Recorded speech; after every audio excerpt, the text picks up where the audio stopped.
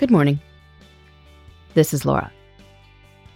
Welcome to the New Corner Office, the podcast where we share strategies for thriving in the new world of work, where location and hours are more flexible than in the past. Today's tip is to collaborate on something new.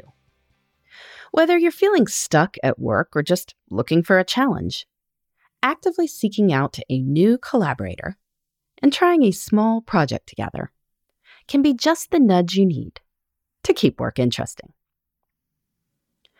Remote work is great, but as many of us have discovered over the last few months, sometimes it can be hard to introduce new things into daily life. We tend to generate new ideas by combining our existing knowledge with something novel. Where do we get those novel inputs? Often by doing new things, such as attending conferences or meeting people in different industries, or even chatting with a new colleague in a different department. These activities have all been more challenging since COVID changed how people work. But challenging doesn't mean impossible. One great way to shake things up: seek out a new collaborator, and then come up with something small but cool that the two of you can do together. The emphasis here is really on the who. Who do you find intriguing? Whose emails do you always feel excited by when you see them in your inbox? Who is a friend of a friend whose career you've followed a bit more closely than you might admit during a first conversation? Which former colleagues have you really wanted to stay in touch with? Any of these people could be potential collaborators.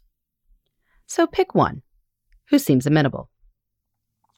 I'd start with the who rather than the what, because these days, small acts of collaboration are almost ridiculously easy to pull off.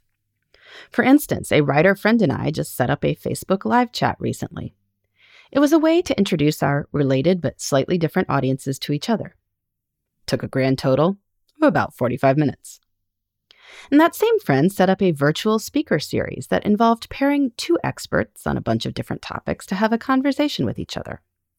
Now, I know that she put a lot of work into organizing this, but each individual expert was able to collaborate with someone just by discussing a topic that other people could then listen to. You can do Instagram live chats or Facebook Live, a Twitter chat, or something on LinkedIn. Set up a Zoom for interested people to watch.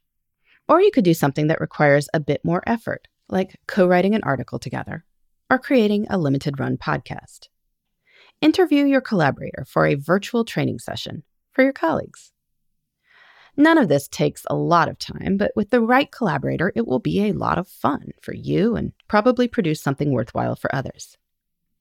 We can all wind up doing a lot of our own stuff and saying the same things over and over again. Introducing someone a little different can shape the discussion and make you start thinking about things in new ways. So, today, identify someone in your life who might be open to a short, collaborative project. You could propose an idea as you reach out, but be open to what the other person might suggest too. Brainstorm what you'll accomplish, and think about who'd be interested in watching or listening. And then, look forward to this novel work event. Chances are work will feel a bit more interesting. It always does when we've got time with intriguing people on our calendars. In the meantime, this is Laura. Thanks for listening. And here's to succeeding in the New Corner Office. The New Corner Office is a production of iHeartRadio.